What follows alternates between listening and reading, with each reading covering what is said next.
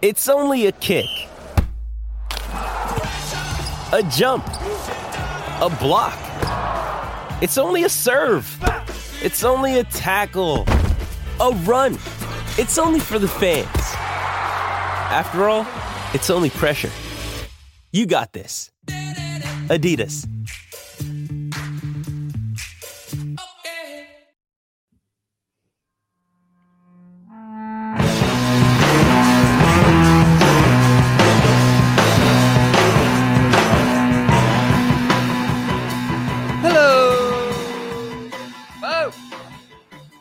Welcome to the A to Z Sports Big Orange Podcast. I'm Charlie Burris, here with my co-host, A to Z Sports Tennessee writer, or just writer in general, Zach Reagan. Wherever you listen throughout the world, we thank you so much for listening to us. Zach and I talk everything balls every week here on the Big Orange Podcast. And if you want to listen to that regularly, make sure you go over to the A to Z Sports Podcast Network feed on Apple, Spotify, and rate, review, and most importantly, subscribe. You subscribe, you won't miss our episodes when we drop them on Mondays. And if you subscribe to the A to Z Sports Nashville YouTube channel, you won't miss the live stream, which is every Monday, 4 p.m. Eastern time. Come hang out on the live stream, comment, watch the show. You can very literally participate with us, folks. It's amazing.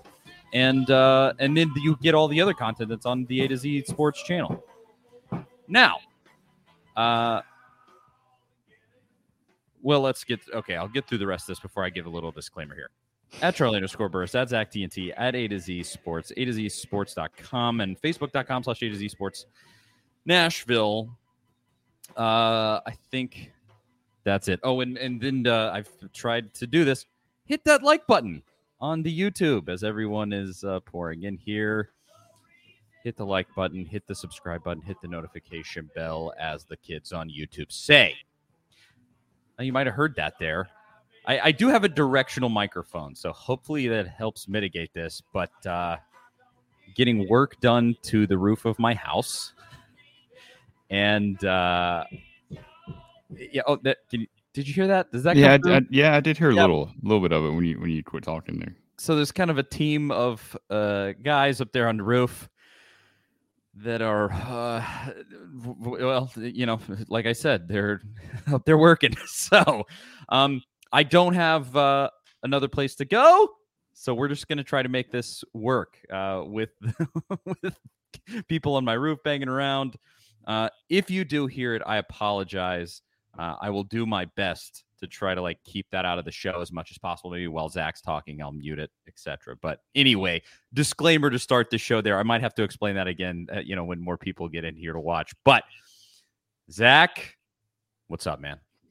Not a whole lot. Just kind of this weird vibe in December. I feel like in between the bowl games, it's like the college season's over, but it's not really over. I mean, you get to play these bowl games. You don't know how the team's going to look. It's kind of a sit and wait, watch the transfer portal. It's just an odd time. I've said this a lot, but I wish there was some way that we had games earlier in December, maybe take a week off. I don't know what it would look like, but I wish the season kept going somehow, then expanded playoff to maybe 24 teams. I don't know what the best way for that to look, but I hate this 2 or 3 weeks where just no games are played, nothing really happening.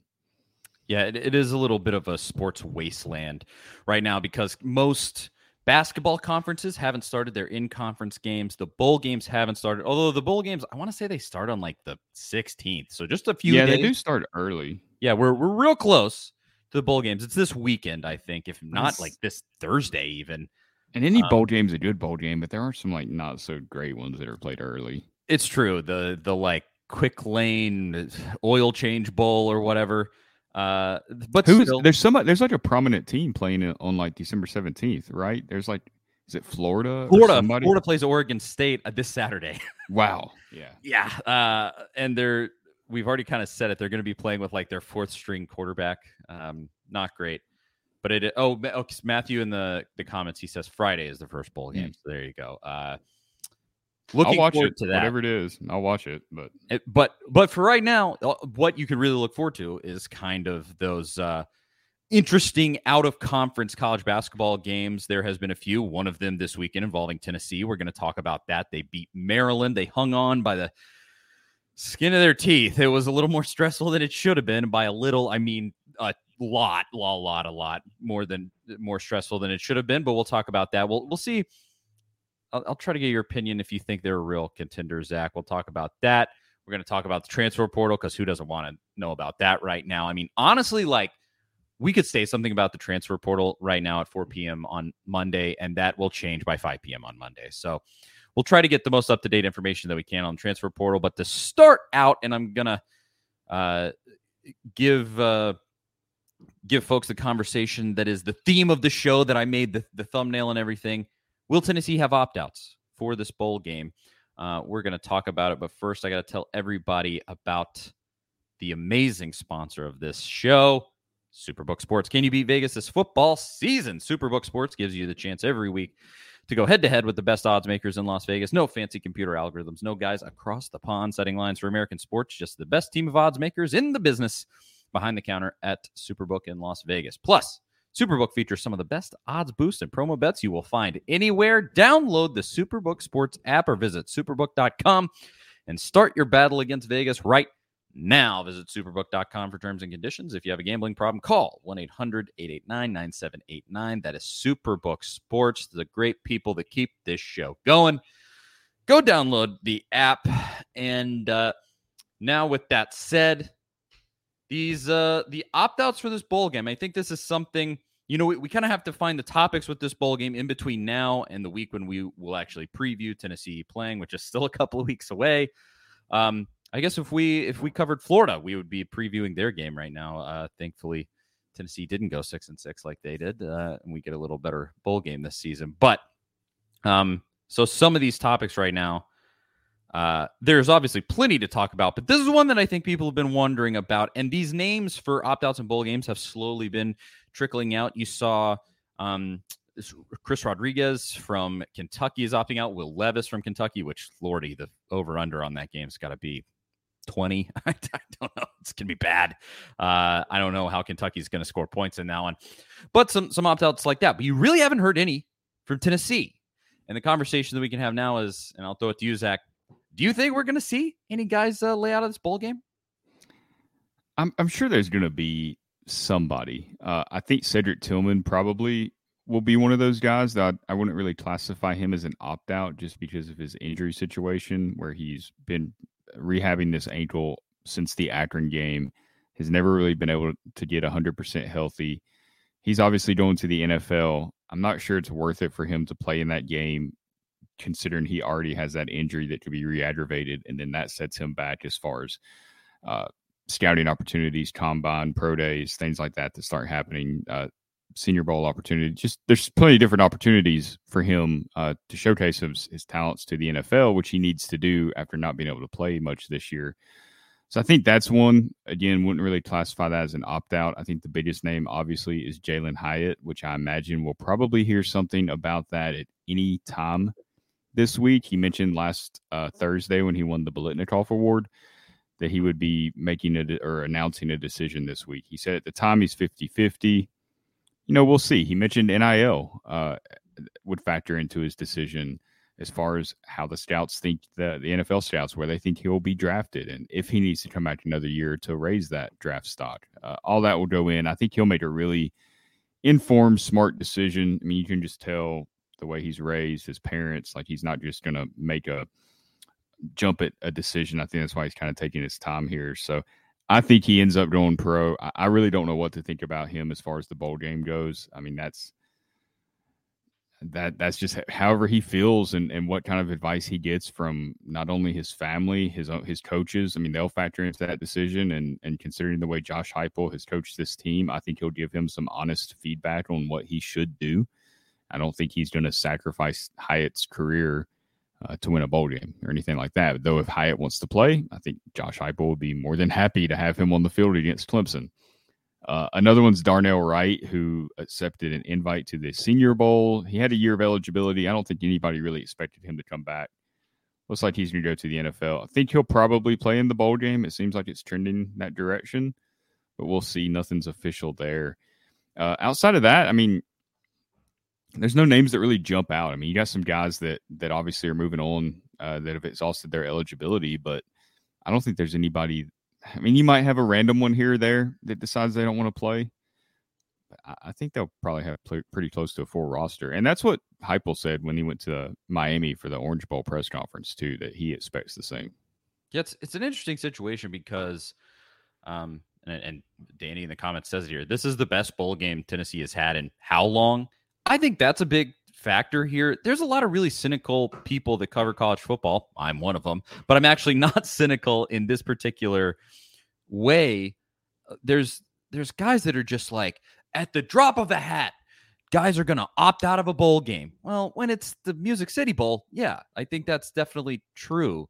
But when you have a team like Tennessee that it's been so long since they've achieved great things, and then suddenly they have the 10-2 season or playing in the Orange Bowl, I think you're going to have guys that want to play for pride and like a Darnell Wright maybe. And I maybe there are teams where the coach is going to advise his players not to play and protect yourself in the NFL. Who knows? But I think in a situation like this, there's going to be a lot of guys that go like, I want to play a final game with my team in orange and white and be there. Like, I just think that there's people write that off way too quickly, where they're just like, oh, these guys are going to want to opt out. No, I mean, playing in college is really special. When you talk to former players, they talk so fondly about their time there, and then they talk about how hard it is to step away, even to go pro. Like, yeah, you're going to go play more football, but you're not going to play football at that college level with the same set of guys. It's not going to be that same, special feeling like you have at Tennessee and at other colleges. Like, it is a different thing. So I hope, especially like a Darnell Wright, a Jalen Hyatt, man, I would love to see them play in this game. Hyatt seems the diciest. I think Tillman won't play. Hyatt seems the diciest just because the way that he's talked about NIL, it does seem like he can be convinced though. If they go like, we'll throw enough money at you here to kind of put your body potentially on the line, and he might want to break those records too. Yeah, the thing, I mean, yeah, he's 32 yards away from that record. Although I kind of wrote about this, I think last week, that record, if he breaks it, it's probably not going to stand for long, right? Because Josh Heupel's offense, you expect to continue to get better and better. So you should hope as a Tennessee fan that record does get broken in the coming years. If Hyatt does break it, you want to see 1,500, 1,600, 1,800 yard receiving seasons. And I think we probably will at some point. So I don't know how important that is. I'd get it if Hyatt sits out. I totally understand why you would. I think you made some good points there with how much players miss college, the way they talk about it. I think you saw that with Cade Mays last year because he was kind of conflicted on returning. And honestly, if I was him, I think I would have came back for another year because I think he really, if he could have stayed healthy and played this year in this offense, as much hype as it got, he was a 6th round pick, I believe, by the Panthers last year. I mean, he could have been at least a 3rd round pick if he comes back and plays well. He's a really talented player. His problem was kind of staying on the field. But if he would have been on the field, I think he would have raised his draft stock significantly. When it comes to the NIL deals, though, I do understand why that's not enough to keep some guys. Sure, it's good money, but it's one season of good money. You're trying to get to the NFL and get that rookie contract, especially if you're Jalen Hyatt, a guy that can go in the early rounds. I don't think he's going to end up going 1st round just because of his size and some of those question marks. I think teams will save those 1st round picks and they'll pick more of a sure thing at a different position and maybe try to land Hyatt in the 2nd or 3rd round. But that's still, you get to that rookie contract, 4 years, and you can get to your first big free agent contract if you perform well a year faster. It's getting there when you're 25 as opposed to 26, and that may not seem like a big deal, but I mean it is to those guys, and I think that factors into their decision more than 1 year of NIL money. Yeah, there's a lot that goes into that. It's a complicated process. Overall, there's a couple of good questions here. In the comments, Austin asked, has Clemson had any big names opt out? And then just a few comments later, Matthew sort of answers that question. He said, according to Clemson insiders, it looks like most of their guys are probably going to play, specifically their D-line guys that are 1st-round players. That surprises me. It I'll doesn't be honest. surprise me only because it's Clemson, and for whatever reason, Dabo has that culture. Yeah. Like, he has it. I mean, it starts in recruiting with those guys where you commit to Clemson and you don't go visit anywhere else. And I have my thoughts about that. I don't love it because I think that's part of the experience. I think if you're a guy that's committed to Tennessee and you're locked in, I mean, you're not going anywhere else.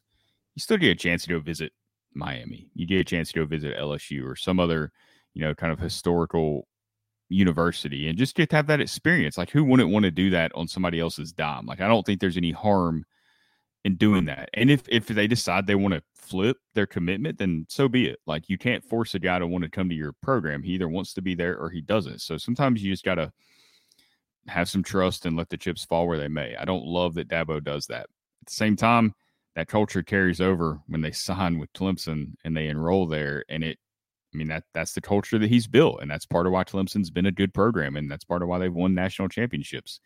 He's a corny guy. I hope Tennessee beats him and they get to have some fun in the post-game presser with some comments, and who knows what we'll see about hamburgers and all that if Tennessee wins. I look forward to that. But I also, respect what he's built there. He's built it his own way, but it works.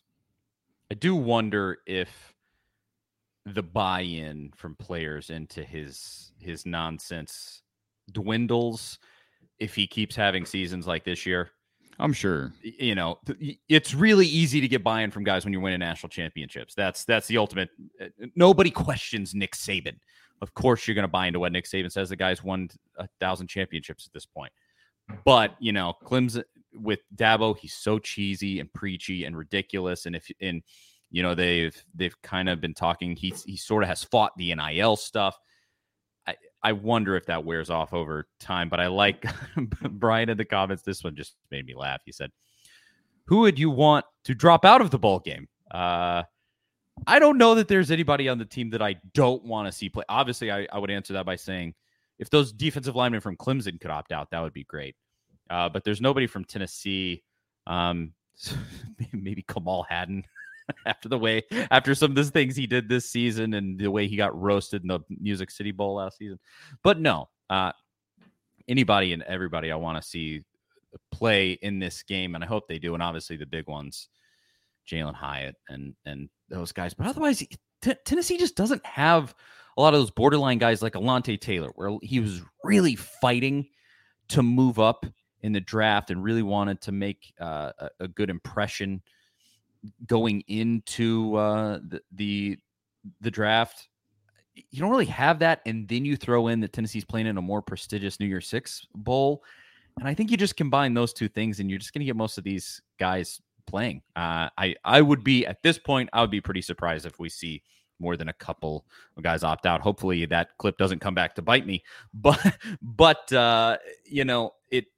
it just seems that way. Like Tennessee's in an advantageous spot here, and hopefully they can that will end up coming to fruition.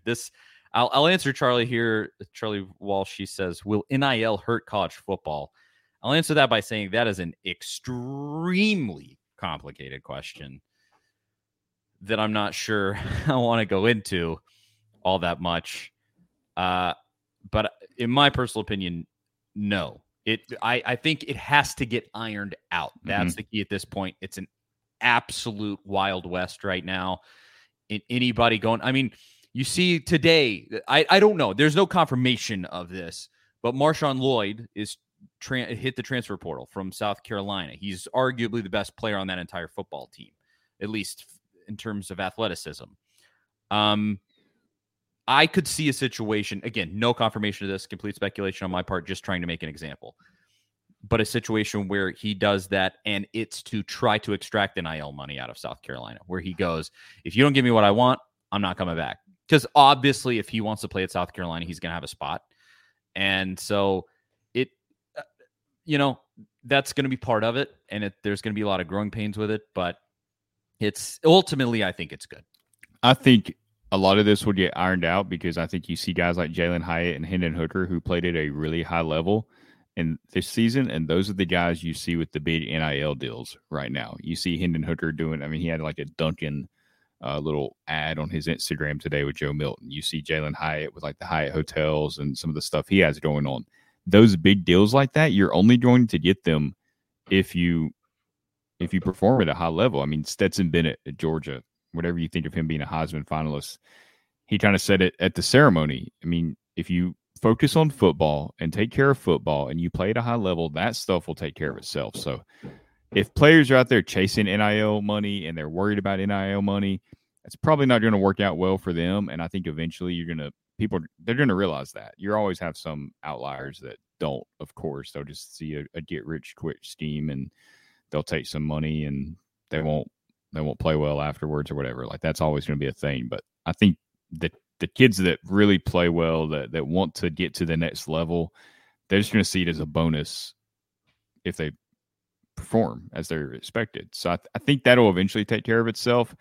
As far as the way it's connected to the portal, I don't know. I mean, I think if maybe eventually it self-corrects, but it is a mess right now with so many kids entering the portal, and you can't even keep up with it. I don't even know how Tennessee's coaches or any coach is keeping up with that right now. You're trying to do your plans for bowl practices. You're trying to put the finishing touches on your early signing period, which fortunately most of those are pretty much wrapped up. Then you're evaluating your roster, figuring out who's leaving, who's staying, what you need to address, who's out there, who can you talk to, who can you get a visit from, who can you get on the phone with, do they fit your culture, can they do what you need, are they better than what you have? Because the portal's not always an instant answer. If you get a DB coming from Alabama just because he went to Alabama doesn't mean he's the answer at Tennessee. Why is he transferring from Alabama? And that's not to say that a player will or won't be, but those are things that have to factor into all that. So I think December is becoming one of the toughest months to be a college football coach, even though there's no games played. And it's going to come in waves too, because I think after the bowl season wraps up, you're going to see a whole set of guys transfer again. And then when spring practice wraps up, you're going to see a whole set of guys transfer again. And it's just going to be this thing that is a rolling deal where just more and more guys, they see, after spring practice, I'm not going to get the playing time. I want him out of here. After the bowl game, like, I seen some Georgia fans this week where they were like, we don't have anybody in the portal. Ha ha ha ha. Well, you're the number one team in America playing in the playoff. Of course you don't have any players in the portal, you dummies. They're going to wait until after the national championship to go into the portal. That's absolutely silly. But I think this offseason is going to be one of the most fascinating sort of experiments in the history of college football. Because obviously the transfer portal is as wild as it's ever going to be. And then you have things like, I think this is an experiment within an experiment, like Deion Sanders at Colorado. Obviously he's a draw because of who he is. He's prime, but he's at Colorado. He's a coach at an irrelevant school in an irrelevant conference. Of course, him being there sort of makes them irrelevant in that way. They have a relevant coach, but they've won nothing of note since the 90s. And that was like a weird national championship that they won on a miracle throw and like a whole thing. So, I mean, and I wonder if you combine those two things, and I don't know if Colorado, do they have like the NIL backing and things like that I would think he's going to want to have there. And so that's a really interesting experiment too, because I think everyone's assuming he's just going to walk in and be like, every 5-star in America is going to want to go play for him. Why would any 5-star in America want to go play at Colorado? Even if he is there, that's great. That would be really cool to play with one of the greatest football players of all time. That would be awesome. But he's at Colorado. Like, I don't know if he was at Florida State, or was it Miami, or was at like one of these prestige programs in a prestige location and a prestige conference? Sure. But he's at a sort of lowly school in a lowly conference. So where does that take you?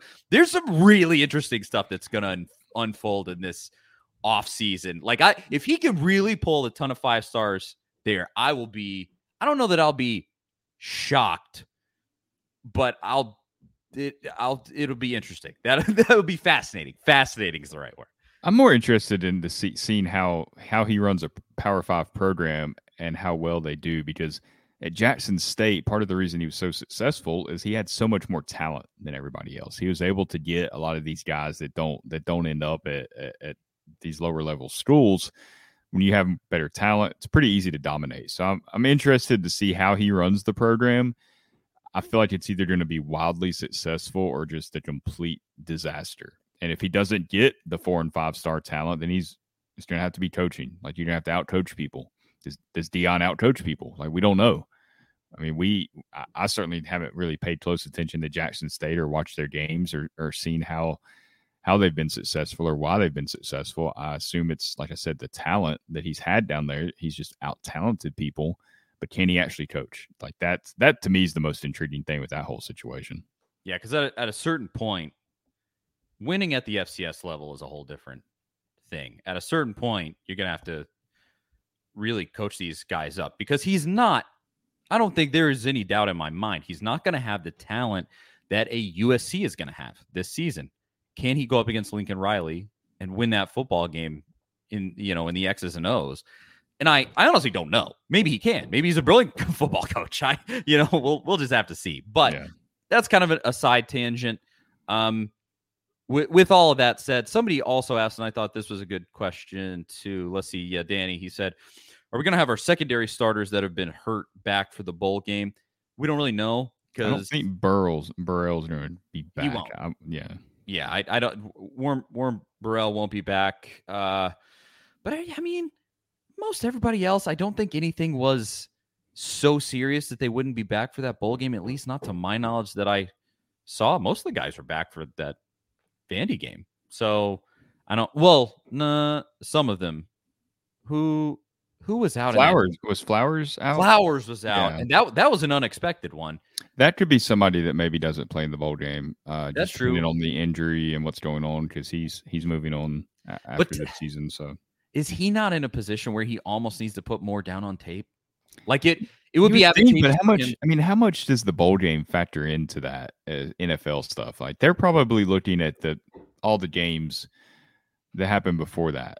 Is one bowl game against Clemson going to make that big of a difference with a DB? I don't know if it would or not. So, I mean, that's the thing, that's the decision they have to weigh, and that's part of it. I mean, and I'm sure they'll get feedback. They talk to scouts, they get all that stuff. So we'll see, but that is one name that could potentially opt out. We shall see. That's one I hadn't thought about. He's probably as close to like that borderline player that I was talking about earlier as Tennessee has right now. Because everybody else, there's not really anybody on that defense that is that. Byron Young, but he's playing, right. Like you would think, right? I mean, he's going to have NFL potential. Obviously, I think he led the team in sacks this season, but he's not going to be a first, second, third round guy. I mean, he's going to be a later round draft pick if he does get drafted. I think it's worth it to go play in that bowl game if you're him, to be a part of the Orange Bowl and go finish what you started with Tennessee, win 11 games for the first time since 2001. I mean, you got a lot of special things that you can accomplish. You win this Orange Bowl game against Clemson, and it's the most popular Tennessee team since the 98 team, maybe. Yeah. I mean, it's got to be, right? Because of the way the 0-1 season ended, with that loss in the SEC championship game, that kind of put a damper on that season. So I think, it'd be the most popular team since 98. They have a lot of pride to play for. Yeah, John Hill asked, do you think Banks will opt out? He feels similar to me. He feels similar to Young. Like, maybe, but almost why? I don't think Jeremy, and this is total speculation on my part, just from observing him. Whatever happened the week of the South Carolina game, I don't think that factors into any of this at all. I think Banks is a competitor. The dude loves to compete. He is out there playing hard all the time. Go back and watch that Florida game. There's one play where he literally tries to jump over the offensive line, and he's leg flying out, almost like he's trying to kick a fullback down or something. I mean, it was the effort that he puts. I mean, he played. That was part of his problem early on, is he tried to play too fast and too uncontrolled. I think he wants to be out there playing. I would be surprised if he opts out. Yeah, out of anybody, when I mention like guys playing for pride, he's like at the top of the list of those guys to me. So, obviously, as we get closer, honestly, we'll see. You have already seen guys opting out. And so to a certain extent, I've kind of go like, if there was going to be any, there is a chance they would have already done it by now. That's not a guarantee, For sure, but yeah. there is a chance they would have already done it by now. So Hyatt's the one that you're waiting on a decision. Like you're going to get, I am playing in the bowl game or I'm not playing in the bowl game from him. These other guys, if you don't hear anything, just assume they're playing.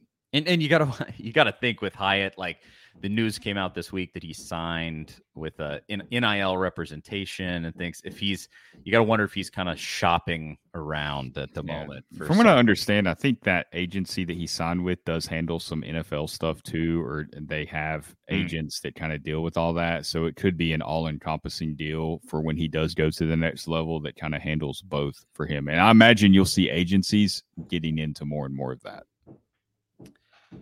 It's big business, that's for sure. Wouldn't surprise me. But I think that's the bulk of that conversation. Was there anything else there, Zach, that you wanted to cover with the opt-outs?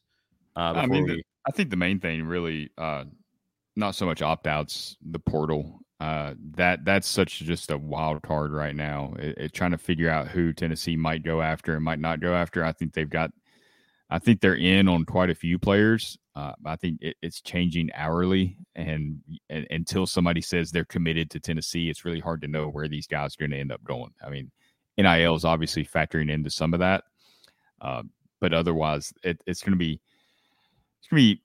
just a lot of wait and see who Tennessee gets, because they could use talent in a lot of different places.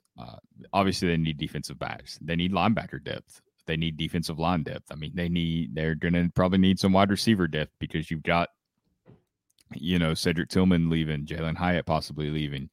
You're going to need more guys out there you can count on. You saw how much that depth was needed this year. I mean, without Ramel Keaton, where's Tennessee this year? Jalen Hyatt gets all the hype, as he should, but Keaton was, so many huge catches that he made at critical points in games. Like, it seemed like almost every one of his catches was just a clutch must-have catch. So you saw how important depth is at that position, and running back as well. When Jabari Small got banged up, or he's really banged up all season, and you really didn't have anybody outside of Jalen Wright besides Dylan Sampson, the true freshman, and he had to go through some growing pains. So that depth, it's not the most exciting word, but you do need it, and I imagine a lot of what Tennessee will go after will be depth options. Yeah, that's the name of the game during this offseason. That's what you have to get after. I'm glad Nugs said this because it had slipped by me. He said, thoughts and prayers for Mike Leach and his family. Absolutely. This so tragic. Mike Leach reportedly had a cardiac episode. I saw a newspaper in Mississippi said it was a massive heart attack, but then I actually saw somebody else dispute that and say that even the family doesn't know that to be exactly the case.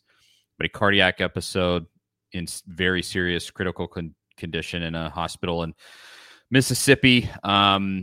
Really, really hoping for the best there. He's one of the great characters in the history of college football. Just a legend in his own right, even if it's not all for winning. It just it's such a huge impact on college football. I mean, you look at so many of the offenses that have their roots in that Mike Leach, Halmum type of offense, and obviously Josh Heupel. He ended up at Oklahoma in 1999 because of Mike Leach. That's one of the great college football stories, really. I mean, Josh Heupel was a nobody. He was coming from Snow College, Weber State, some guy from South Dakota. Mike Leach goes to Oklahoma, needs somebody that can run the offense, and he's scouring for transfers. And at that time, transfers are few and far between because it just wasn't a big thing back then. It didn't happen often. And unless you were coming from the lower level, you had to sit out a year. He finds Josh Heupel. They have this visit where Leach has just got moved in at Oklahoma. He has no furniture in his office. They're sitting on the floor just watching film for the entire visit. And that's where a lot of Heupel's philosophies, even though what he runs now is very different than the air raid, it's more closer to Art Briles and what we saw at Baylor back in the day. It has its roots in Mike Leach's philosophies, and it extends to Lincoln Riley and Cliff Kingsbury in the NFL. So many different coaches that he's influenced over the years. So it's not just his quirky personality and his funny stories during press conferences. It's on the field too that he's had such a major impact on the sport.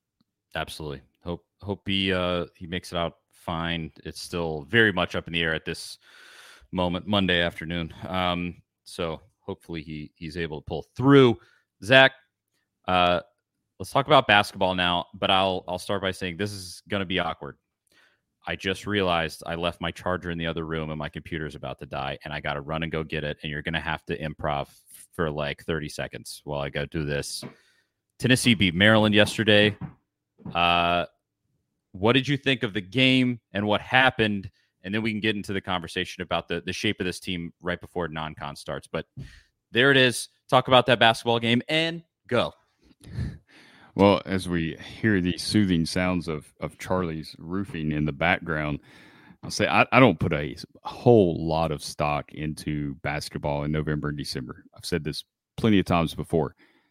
I think where you're at in November and December is not where you're going to be at, obviously, in March and April. It's such a different, objective than college football. It's a journey. The whole college basketball season is a journey. And these wins and losses in November and December, they don't determine your season, where you're going to end up, where you're going. It's kind of, that's the building process. And you see a lot of teams that struggle in December.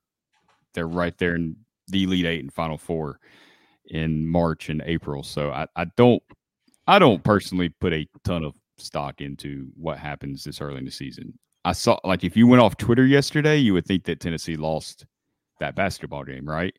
I feel like that's pretty accurate, but you just get the win. You're in New York, get the win, move on. It's not always pretty this time of year.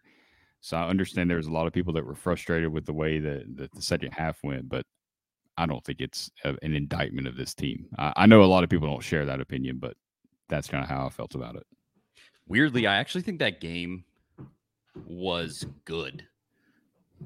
Obviously, you won, so that's always nice. And I think it's a resume builder because I think Maryland's going to be a pretty tough team in the Big Ten, which is the Big Ten's a good league this year. I think the SEC might be the best league in America, actually. Alabama beat Houston over the weekend. But you won, and you saw a bunch of things you can improve on. Because the Colorado game, I think, sent a shock through the system, and Tennessee has responded really well, especially with a guy like Zakai Ziegler. Like, it sort of woke him up. Barnes benched him after that game, and then he's been giving really great minutes. He was the MVP of that game. He was named it was a neutral site game, and he got named the MVP of the game, which is really cool because he's a New York guy, and it was played in Brooklyn. But Zakai has just been playing way cleaner basketball and has been far more effective after that Colorado game, and it sent sort of a shockwave through. So I think this game, you look, Maryland was doing things offensively that were breaking our defense, and some of that was that Josiah Jordan-James is out. He's such a power on defense and a great senior leader and things like that. But also, and guys were in foul trouble, and that was a part of it too. But also, they were just doing things with all of these high ball screens and things that were it was really effective against what Tennessee does. And I think now they have that on tape. They can study it and work against it, because ultimately, I think Tennessee, there's a real argument to be made that Tennessee's the best defensive team in America. As of right now, they're number one in defensive efficiency, I think, according to KenPom at this moment. So you have a real chance to kind of put together a sort of like Tony Bennett, Virginia type team where the games are not going to be pretty. But when you play lockdown defense like that, you're going to win a lot of games.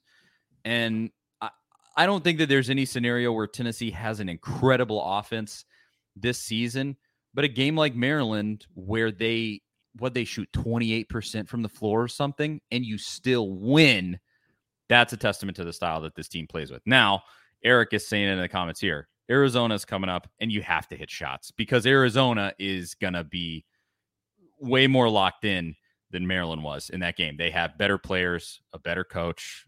It's actually Maryland's coach is good. It's his first season there. He's still kind of getting his feet set. But Kevin Willard was great at Seton Hall. But I think against Arizona, they're one of the best teams in America, and you're going to have to come and make shots.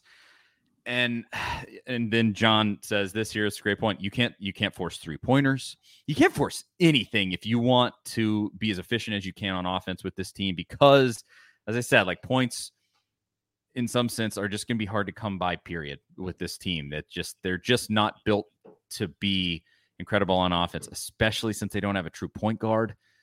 And so I hope, to go all the way back to my original point there, I hope this Maryland game, it puts some things on tape that Tennessee can improve on, and you still got to win. So hopefully that's what they take away from it and they go from there. How much do you, because I've seen a lot of talk about this in various places, what do you think of Vescovi's performance? I mean, he's obviously not 100%, but still played, like 30, 36, 37 minutes. How much does him not being healthy and trying to gut it out factor into the game being closer than maybe would have liked it? And moving forward, if he gets healthy, what does that change moving forward? That's a good question, because he is so important in so many different ways, but he has just glaring shortcomings that I don't think he'll ever truly overcome.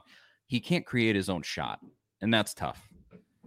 And he kind of has to be facilitated into shots where, he has to come off a screen and shoot with his feet set. He's really bad if he's not, if he's fading away or anything like that. He comes up short. He had a couple of shots like that in that game against Maryland.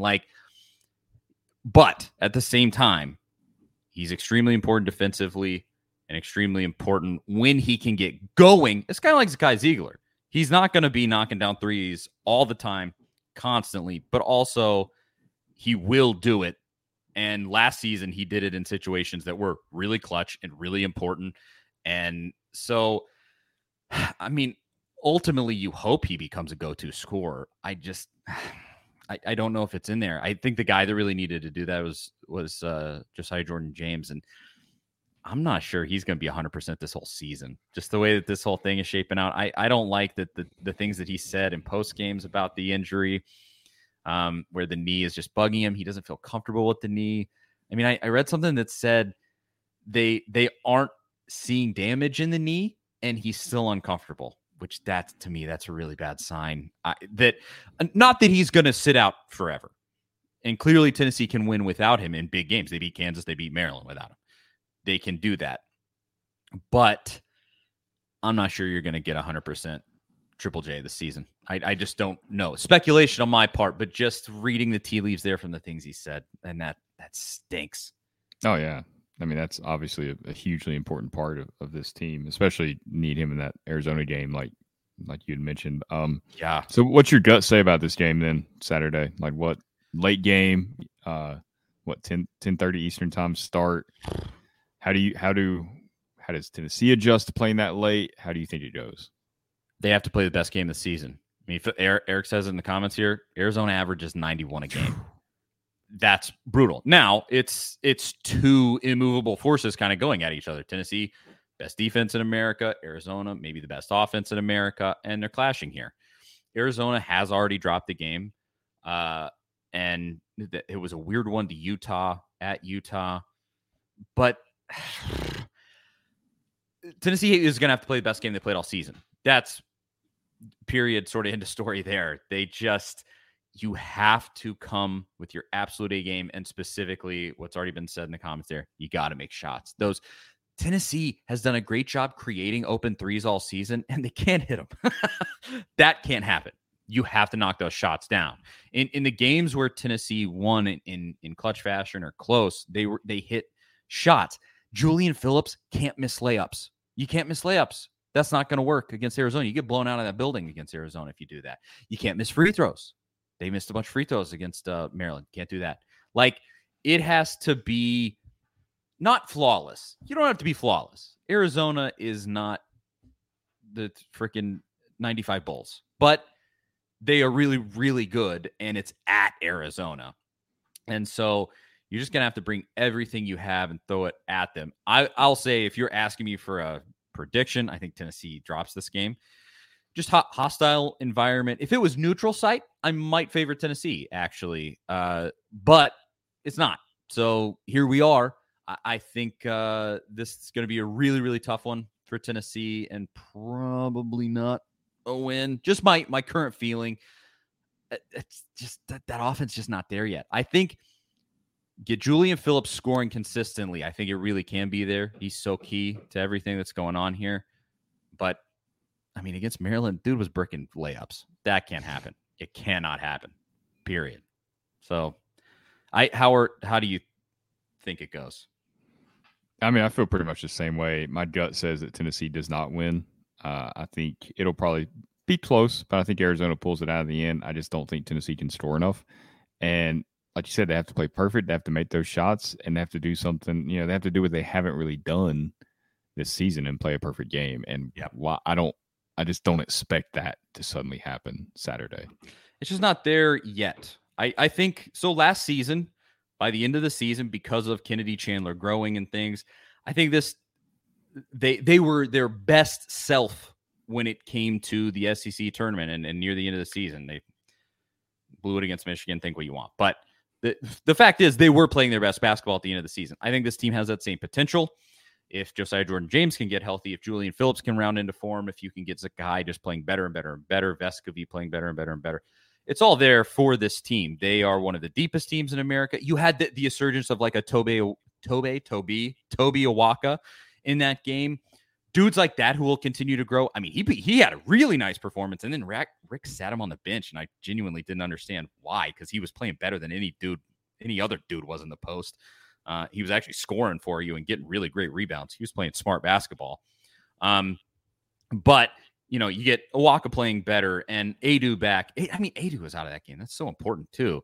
Like, I think this team is nowhere close to playing its best basketball. I would put it that way. I'm not sure they're going to play their best basketball on Saturday because that's a tough environment. It's going to be just a really, really hard place to win. So I would say that. Now, an interesting side note with basketball, a future opponent for Tennessee is the Texas Longhorns, and their coach got arrested today for, I guess you could say, domestic violence, essentially, although it wasn't. And it was, according to the Austin Police Department, their report on it they put out on Twitter, a striking and strangling a female. Strangulation was in the report. So that's... I mean, I'll defer to that. It's not me. I don't want to speculate on that. I think that was in that police report. Really, really ugly. Kind of feels like something you get fired for. Just got out of jail this afternoon, so it wasn't like they spent an hour there and got bailed out. I mean, $10,000 bond. He had a bond hearing and was in jail until then. And that video of him walking out of the jail, I mean, it was head down, mask on, straight to the car, not a word to reporters, very solemn, like a man that knew his fate.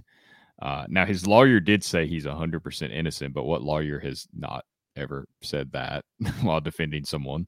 So, I mean, obviously it's all allegations and got to go through the whole legal system and all that, but it certainly does not look good for him. And if he is charged, I mean, if they bring the trial, I don't know how all that works as far as the legal system goes, but they see it through and he ends up being, I mean, he's done. Like, there's no way he can keep coaching, right? It feels like a situation where they let it play out legally. But and you got to suspend him while it plays out legally? I think you have to.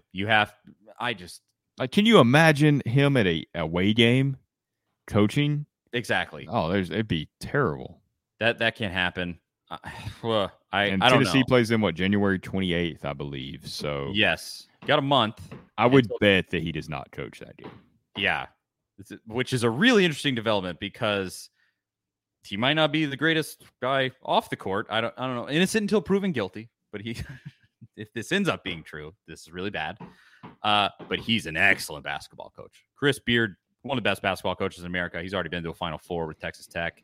And Texas, I believe Texas at this moment is the number 2 team in America. Well, they probably fell a little bit today because they did lose last week. That's right. Illinois. Yeah. But regardless, they were playing really good basketball. And this is, I do think he may not be the coach by the time Tennessee plays Texas, or they that the legal system runs its course and they figure out that it wasn't what, it wasn't the thing that we've been told exactly. And then he does end up coaching. I don't know. But an ugly incident nonetheless. So that's it with basketball, unless there was anything else. Arizona game, go out there. I mean, I don't think you can understate how big of a win that will be at Arizona. You're edging on it at that point.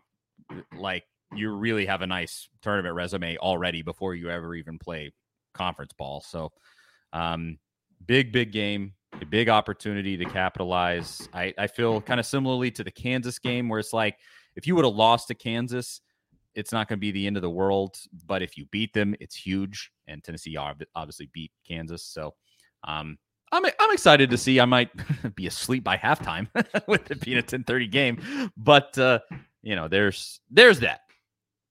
Now,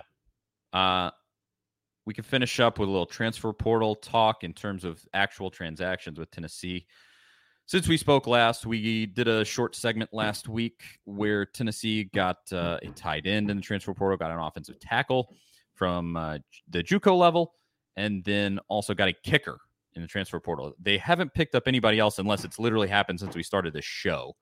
They haven't picked up anybody else, but obviously still ongoing. Now, I went today, Zach, and I looked through On3. Their coverage of the transfer portal is just ridiculously good. And God bless whoever is doing that, because it's a monstrous task at the moment. But I went through and looked at basically the top 500 players in the transfer portal, and On3 lists out the schools they have interest in. Now, the vast majority of them, it was just like undecided, no real detail. If you're lucky, they visited a school, so they have interest there. And there has been a little bit of that. Tennessee had a visit from JUCO, East Mississippi Community College, Elijah Davis, who I believe is the number one JUCO defensive lineman, and it's down to us and South Carolina. So there's one update for you. But outside of that, I found this interesting. Here's the couple of the findings I had from looking through all of On3's predictions and things. They had Tennessee as the percentage favorite for Mississippi State wide receiver Ra Thomas. It was very, very close with Auburn. I think it was like 39.6% for Tennessee and like 36.4% for Ole Miss or something like that. But still, that would be a great pickup. There's a lot of hype with that guy coming out. And then the tight end from Shorter, Morlock, Kyle Morlock, it's kind of 50-50 between Tennessee and Auburn for him. And I know he is a highly touted guy that Tennessee definitely wants to pick up. So that was basically it. I couldn't find anything else concrete outside of just what's been reported on. But was there anything else you found? I kind of was like, collect as many transfer tidbits as you can, because there's just not a lot out there. Yeah, there really isn't much. There's so many players in the portal right now. Like we talked about earlier, it's chaos right now. Nobody really knows who's going where. Some of these guys hit the portal and they already know where they're going because tampering does happen to some extent. So it's really hard to iron out who's going where and who needs what. I think if you're a Tennessee fan, you're kind of looking for those big names, I would say.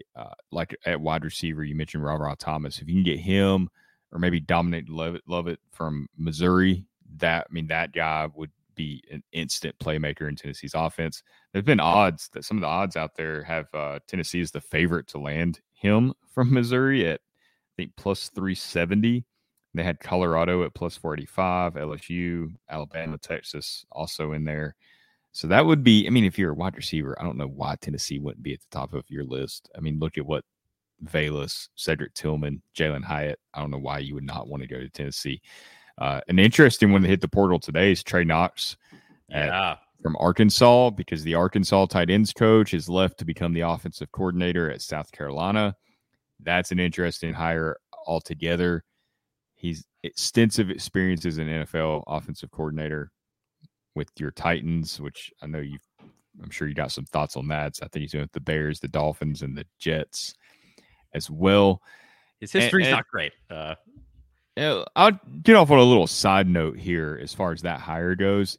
If you're a Tennessee fan and you saw the end of the season and how South Carolina played and dominated Tennessee and beat Clemson, sure, there's got to be a part of you. It's like a little concern. Like, is Shane Beamer figuring it out? Was it lightning in a bottle those 2 weeks, or is South Carolina going to be a problem moving forward?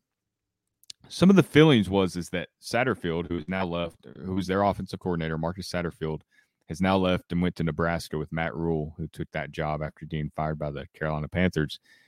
The feeling is that in those 2 games, after the Florida game, where pretty much every South Carolina fan wanted Satterfield fired, that he didn't call the plays those last 2 games. There's speculation, rumor, nothing confirmed that maybe Freddie Kitchens, a former best friend of or currently, I guess, still a best friend of Jeremy Pruitt, and went to Alabama together, former head coach in the NFL, kind of did well as an offensive coordinator there with the Browns when there was some stuff in transition there. And I think when they fired their head coach before they hired their Stefanski, it seems like he called plays in those 2 games. So if that's the case, I think he wants to go back to the NFL. He's just an analyst. So they didn't hire Freddie Kitchens. Probably didn't want the job. They hired this guy.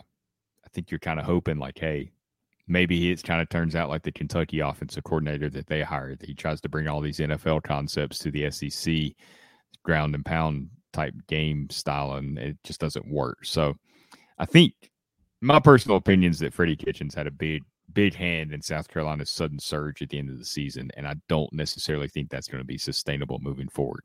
But that Arkansas tight end might follow that tight end coach to South Carolina, or he's from Murfreesboro, Tennessee.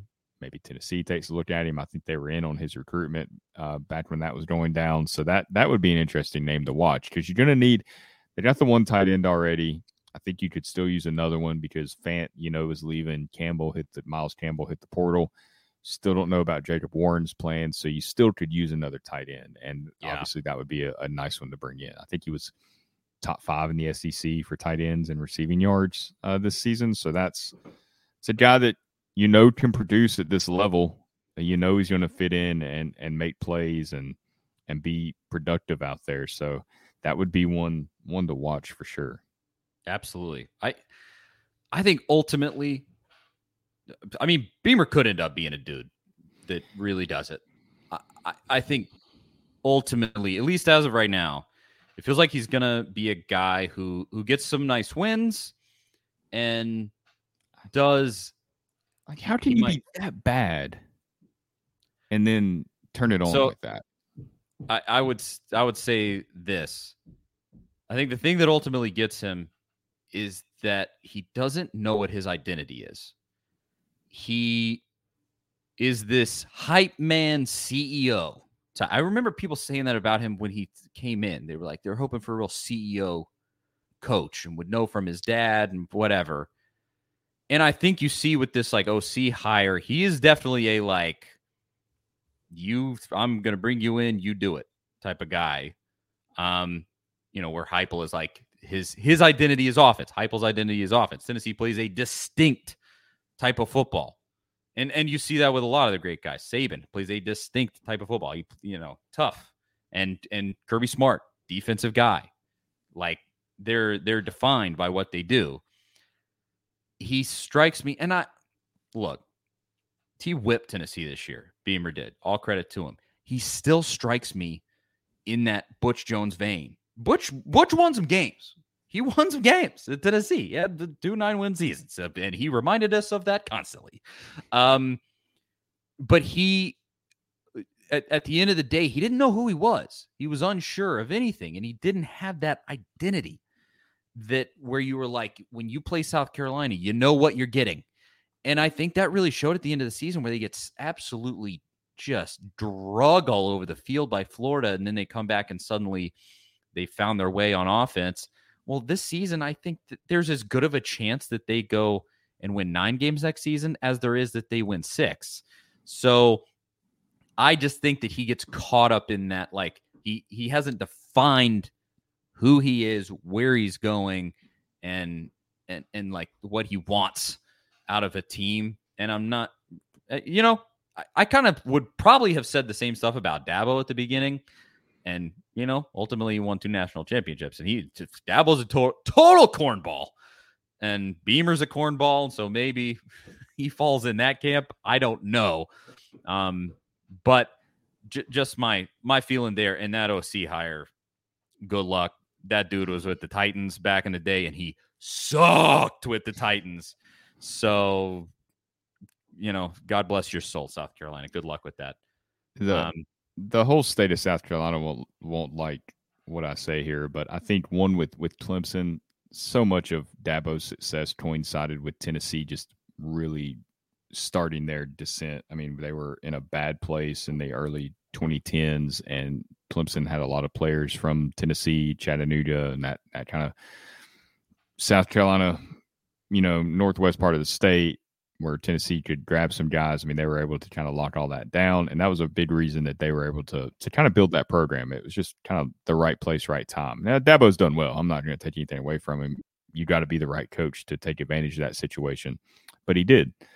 As far as South Carolina in that Tennessee game, I still think a lot of the reason for that offensive explosion was Tennessee just being lost that night. I don't think there was any big locker room drama and all that storyline that happened that week. I don't think that was necessarily what the case was. I think it was just a bad night. I think Josh Heupel probably learned what went wrong that week. Hopefully that turns into a good thing because he can identify what mistakes were made in the week leading up to that game and hopefully correct that and not have that be an issue going forward, catch it before it becomes an issue, whatever the problem was. I think the fact that Banks was out, captain of your defense or your play caller, just all that combined for just a really bad night in Columbia. I don't think there's any big secret as to what happened there. And I don't, based on, they beat Clemson, but Clemson, South Carolina beat Clemson the next week, but Clemson this year, they're good, but they're not national championship good. They're not playoff good.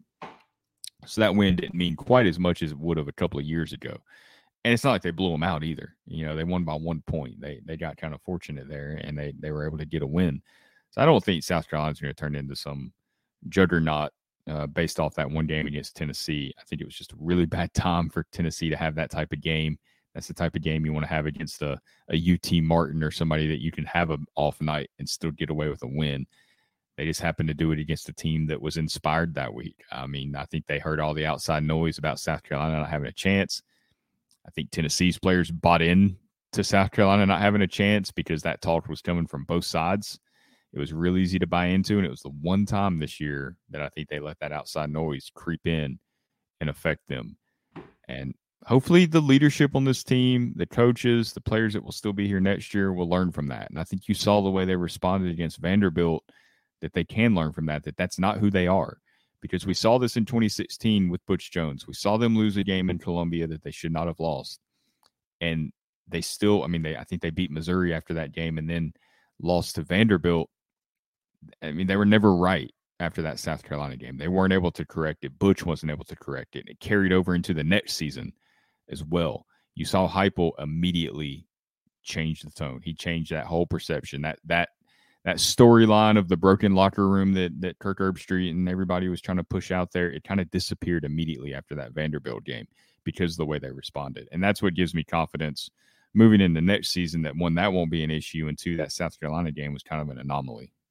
To me, this season proved a couple of things about Josh Heupel. If he can get two things on with a team, it's the magic formula for him. One is a great quarterback, and he's clearly pretty good at producing great quarterbacks. He's done it multiple times in his career, this season just being the latest example. Almost had a Heisman guy as his QB this year. And then if you could combine that with a solid defense, and this season, like John Hill says it in the comments here, our defense had holes in it all year. Absolutely. That defense was never destined for anything great. They had a couple of moments, the Kentucky game, the Vandy game, even Pittsburgh to some extent. The defense was huge in that game, but they weren't consistent at all, and they weren't able to string it together. Yeah, but just if he can have if Heupel can have his offense operating at the high end of its ability 45 points a game like this season, or plus. I mean, it was more than that this season. Number one in the country. Exactly. If you can have that, and then you combine that with a solid defense, again, it doesn't even have to be great, but you have maybe a great edge rusher and a couple of good cornerbacks. The 2015 Vols defense. Yes. This team would have, I don't know if they beat Georgia because that's a toss-up game. At your best, that should be a toss-up game. So you just got to go out and beat them. But they beat South Carolina. Yeah, they're in the playoff with the 2015 Tennessee defense. Absolutely. They would have been in the playoff this season with a defense that good. And it's not like that defense was anything transcendent. Like it wasn't. Yeah, it's what you're talking about. They had good players. They had Derek Barnett, edge rusher. You had Cam Sutton and Jalen Reeves-Maybin and these guys that didn't go to the NFL to become superstars, but they went on to have NFL careers and to be contributors. You got to have those guys to get to the playoff. You're not going to get to a playoff with a defense that doesn't have a bunch of NFL guys. I mean, they got it. The LSU defense in 2019 is a good example. That defense wasn't elite by any means. And Dave Aranda, that was the defensive coordinator that year, is the head coach at Baylor now, had a good reputation. They had guys go to the NFL. Grant Delpit, Patrick Queen, and the edge rusher they had several guys, but they weren't elite by any means. But with that offense, there was no stopping them. I mean, that's why I look at this recruiting class and you go Shandavian Bradley, Christian Conyer, Jordan Matthews, these dudes that are coming in, and then you add in transfers on top of that, whoever it may be, and you give that formula 2 years, and Nico's your quarterback, and that's what's coming up. I mean, I just look at that and I go, that's it right there. There's your, transcendent offense with solid defense. And that's the formula that Heupel can get to the playoff with. I mean, clearly he proved this season that it's possible to get to the playoff with this, in my opinion, because I think with a half decent defensive effort in that game, you beat South Carolina and make the playoff. So you were that close, a half a football away. So that's kind of a side point, to go back. We were talking about the transfers. I think with transfers this year, that's the only way Tennessee can get to that point that we're talking about there. Lord knows, with all the transfers that are out there right now, the players are certainly there. The young talent that's coming in, like your Shandavian Bradleys and your Christian Conyers, I don't think they're going to be there yet.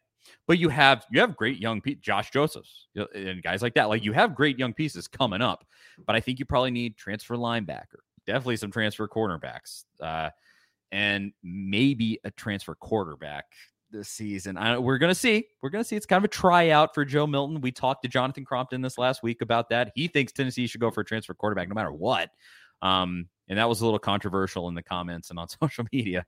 Not everybody agreed with that, but and I think, the wide receivers are going to be fine. The running backs are going to be fine almost no matter what. But you get those positions filled out. It's going to be there for Tennessee this coming year too. But can they do that? And the transfer portal is going to be a huge piece in that. And I don't know. Everything's so up in the air, as we're already saying. Everything's so up in the air with the transfer portal right now. Who knows who all they've talked to? Because there's not enough hours in the day to talk to all the guys in the transfer portal right now. There's just I imagine that's what every single grad assistant and analyst is doing right now. Yes. They're just watching 18 hours of film a day. Living on the phone. Yes, living on the phone, watching these dudes on film, trying to figure out who's who. Because I do think that, some people think Tennessee will take a step back in 2023 because you're losing Hendon Hooker. You're probably losing Jalen Hyatt, Cedric Tillman, some of these guys that were key players. And I definitely see that. I'm not ready to put a projection on anything. I would like to see Joe Milton in this Clemson game before I really get into thinking about what might happen next year. But I do see, you're losing a Heisman contender. Maybe you need the defense to step up a little more next year. Maybe you don't beat Alabama in a 52-49 shootout next year. You beat Alabama in a 35-28 type game where you're able to keep them off the scoreboard a little and you don't score quite as much. I think that the defense will have to play a little bit better because Joe Milton just doesn't have the track record of Hendon Hooker. You can't count on 48 points a game next season. I still think the offense is going to be dynamic no matter what. even if Joe Milton is still inconsistent and is the starter. I still think you're going to be scoring 40 points a game and putting up some numbers because we've seen he can hit those splash plays. He can hit those 60-yard bombs, and Squirrel White and him already have shown that they have a connection with each other. They've shown it at the end of several SEC games. So I think that'll still be there. I just think you're going to need the defense to step up more next year than you did this year, because I could see that, like that Pittsburgh game this year where the defense kind of sealed the game. Flowers made that sack, and he made a key interception in that game as well early in the game when Pittsburgh was possibly going to go up 17-0. I think you'll see more of those type of games next season, just based off what I think they'll have going into next year. Obviously, like I said, we'll know more after the bowl game and how that goes. Yeah, there's a lot that has to play out. And actually, Daniel in the comments here, he says, I think this is part of what's happening with the transfer portal. He says, who are we getting as offensive coordinator? Obviously, an offensive coordinator hasn't been hired, although, in my personal opinion, I think the offensive coordinator for next season is already in the building. I think so, too. Yeah, Joey Halsey. And I think if that wasn't the case, you would see that they probably would have already made a hire, or they'd be closer to making a hire. I mean, you haven't heard them talking to anybody about that job. And if he was going to go outside of the building to make that hire, I think we would start hearing some whispers about certain people and certain coaches. So obviously he's going to have to hire a tight ends coach. And so somebody that can develop and recruit. If they want to try for like a Trey Knox, does that hurt you? I think it does. I mean, I think it could for sure, because Trey Knox entered the portal when his tight ends coach left. So obviously to me that I mean, I don't know for sure if this is the case, but that tells me that that's important to him. And if that's important to him, it's hard to commit to a program that doesn't have a tight ends coach, and you don't know who's going to coach you. You really don't. And so that does feel pretty imperative, pretty important. But you're not going to go hire a tight ends coach just to get Trey Knox. That's true. Time. You know, you still got to hire the right guy. And we've seen this program hire the wrong guy before. We were talking about before we started recording, when Jimmy Brumbaugh was hired, and he was fired after 4 games because Pruitt didn't really interview anybody. He just hired a guy he knew. So, and I get it with Pruitt too. Like we've kind of talked about how challenging this month of the year is. It's tough to go and find the right guy and all this stuff. It's so much that goes into hiring a coach. Yeah, Pruitt could have done better, but it was what it was. So Heupel probably not going to make that same mistake. It doesn't appear that he is. So I think it's more about get the right guy. Don't hire a guy just because you think Trey Knox will commit if you do. And they might not even want Trey Knox. They might want somebody else too. You know, like there's so many different factors that go into that. I just think that is such an important one. I mean, it's honestly some offensive linemen too. Obviously, they got the JUCO offensive lineman, Larry Johnson, the third. He shares a name with every 60-year-old boss you've ever had. A former NFL running back, a former NBA player. There's a whole list there. I do think you need some offensive linemen, though, for sure. You're losing Jerome Carvin. You're losing Darnell Wright. You need that right tackle. You need a guard. They got lucky. They got pretty fortunate this year. I think Mincy missed some time, but otherwise they were pretty healthy. They were this year, and we've seen years where playing walk-ons at who was the Gilliam? Was it Jacob Gilliam that ended up being like the left tackle? Yeah, 1 year as a walk-on. I mean, you've seen Tennessee go through some tough situations with offensive linemen and the offensive line rotation. Really, in general, injuries weren't a huge deal this year, as far as like nagging, like muscle type injuries that we'd seen before. The Tillman thing was a freak deal that just happened. It was just a bad luck. Jabari Small, shoulder injury. Dude just kept taking hard hits, and not much you can do about that. But otherwise, I think the strength and conditioning that they have at Tennessee right now is doing a pretty good job. And it's kind of one of those things, if you don't hear about them, they're probably doing a good job. If you hear about them and complaints about them, people getting injured, out of sight, out of mind type deal.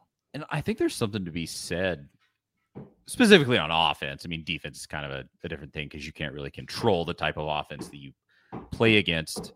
But offensively, I think the way Heupel coaches, it doesn't really lend his team to taking certain types of injuries. Like you don't see him calling plays that set up like a hospital pass across the middle where guys just get their head taken off. Well, I remember early in the season or mid-season, me, you, and Austin Stanley in our group text, and I think it was Austin that mentioned like Hyatt never gets hit really. Never. He always gets out of bounds or he avoids those hits. And it's not like he's looking to avoid it. He's just very savvy in the way that he takes care of himself, which is huge. I mean, because he's not a huge guy. So I could see him being an injury prone type guy, but he had a knack for avoiding those hits. Yeah. Well, whatever is going on there, good job to everybody involved, because it was such a terrible thing with Butch. So many players got injured. I remember that. It's a blessing to have health on your football team. Matthew Blevins puts up here, the best recruiting tight end coach per 2022 rankings is Vince Marrow. I don't know if people are familiar with Vince, but what is his Twitter presence ranked? Because that was pretty rough. He's had some moments there on Twitter. Never seen a coach talk more about Tennessee and get kicked right in the teeth by Tennessee right afterwards. Who was he has a knack for that. And people don't know he's tight ends coach at Kentucky, and he's been there for almost a decade now, I think. But it seems like anytime if a recruit commits to Tennessee over Kentucky, which happens, sometimes they're going after the same guys, he's immediately on Twitter subtweeting at these guys. If you're Mark Stoops, how are you not like, dude, just stop? Like, you're not helping anything at all. He's an emotional tweeter. As a fellow emotional tweeter, I have some sympathy there, but you got to be careful because he has had tweets come back to haunt him so often. Oh yeah, pretty much every one he sends, except for maybe if he tweeted in 2020. I don't think he's going to end up at Tennessee. Yeah, no. Outside of that, we didn't mention, we already talked about him a ton in this episode, but Jalen Hyatt won the Biletnikoff. I think to everyone's surprise, although I will say I kept the faith in this one because I think, did I say it on this show or I did a couple other shows last week that I might have said it on. I don't totally remember. But my theory was that I used to be a voter not for that particular award, but for a different one. And I just know from doing that, those awards go to the guy with the best stats because there are so many players in America that you have to sift through for some of those awards that you just look at the stats. And then when it comes to the finalists, well, I didn't watch all those guys play. I mean, especially you think about Marvin Harrison Jr., most of the games they played were snoozers. They were against total joke teams because the Big Ten's a fake league. And so... And half their games are noon on Fox. Yeah. And nobody's and every Ohio State fan leading up to the giving out that award was like, he made so many great contested catches and he did all the blah, blah, blah. And I was like, I don't think that anybody that votes for this award saw those catches happen. So I didn't really see them probably either. True. On Twitter. I have Twitter open on a separate computer almost all day, just watching, monitoring, keeping up with what's going on. And I don't remember seeing a ton of Marvin Harrison highlights at all. I heard about him obviously a lot, and part of that's because of his famous name. And he's a great player. I think he'll be a really good NFL player. I have no doubt about that at all. I think he is.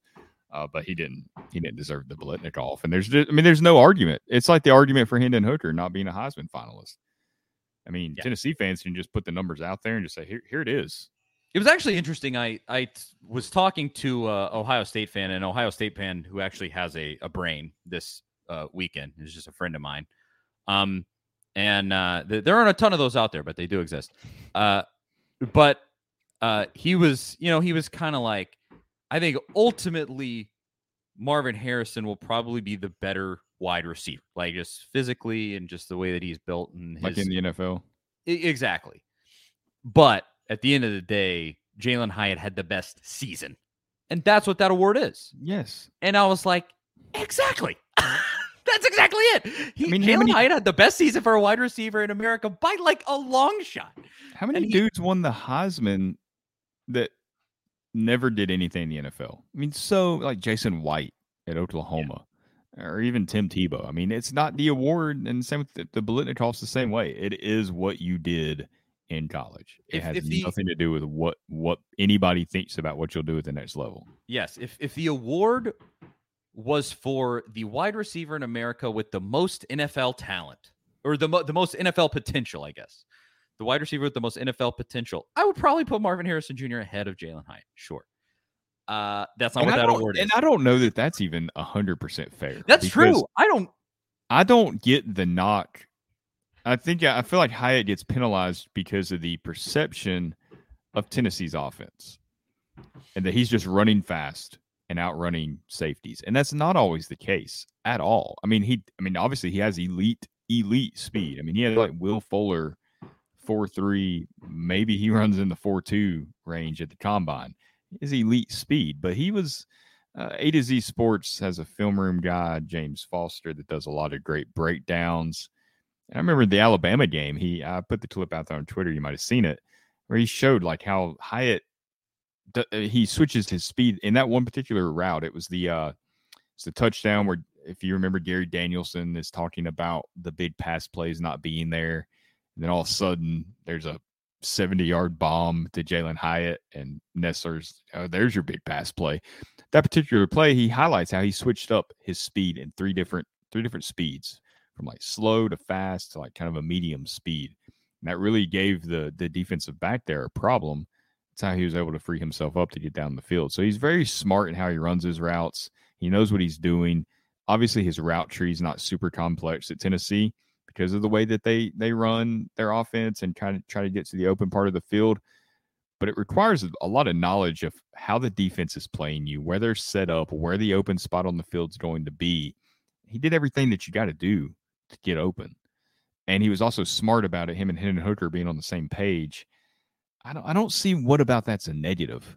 Just because it's not the exact same offense. I mean, Ohio State's not exactly this pro-style offense either.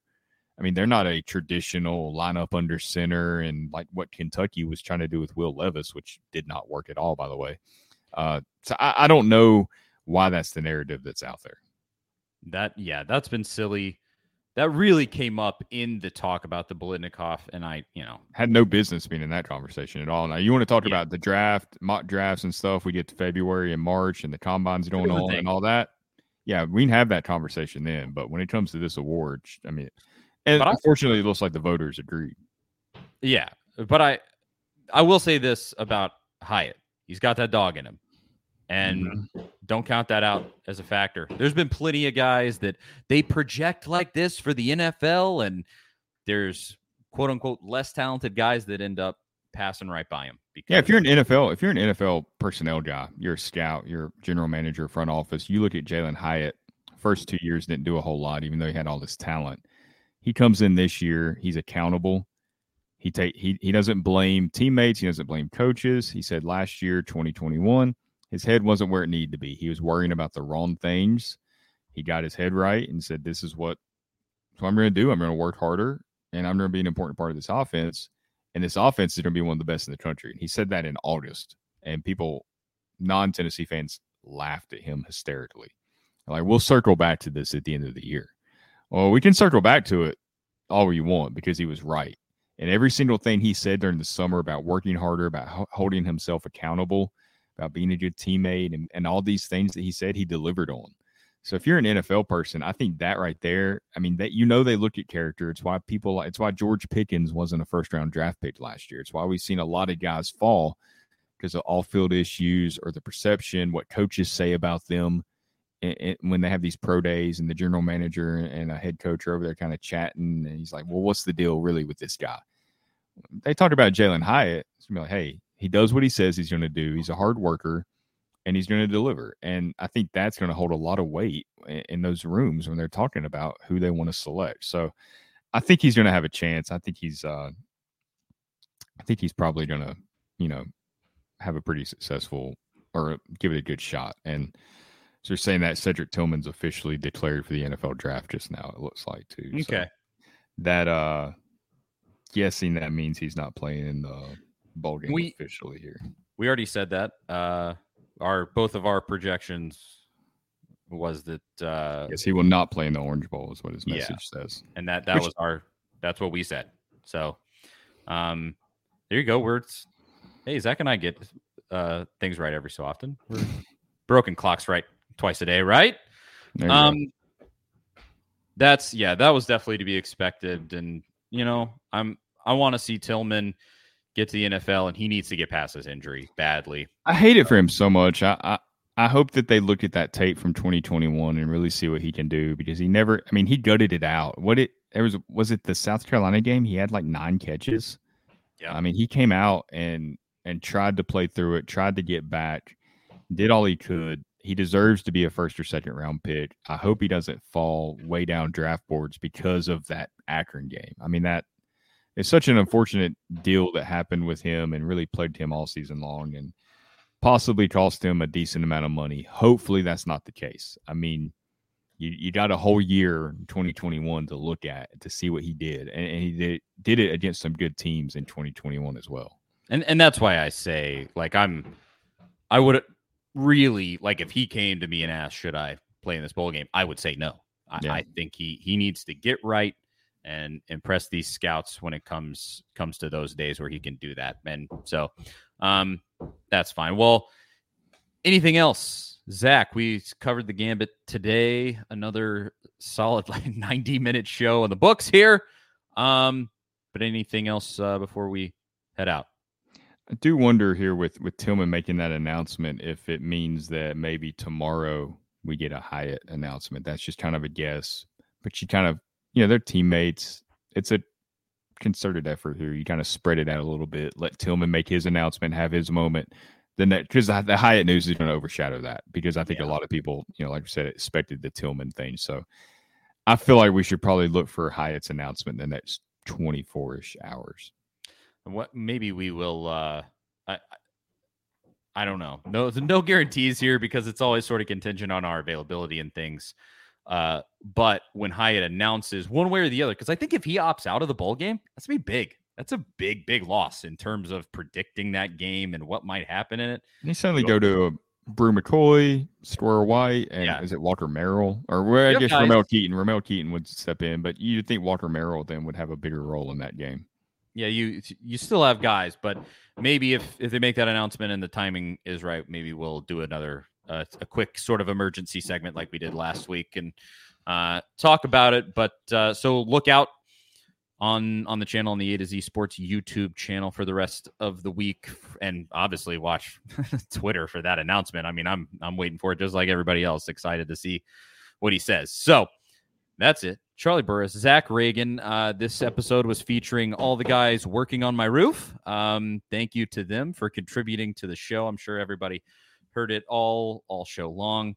Shout out to them. They're doing a great job. God, we don't have to pay them for their contributions to this, do they? Because it seemed like they were featured a little bit.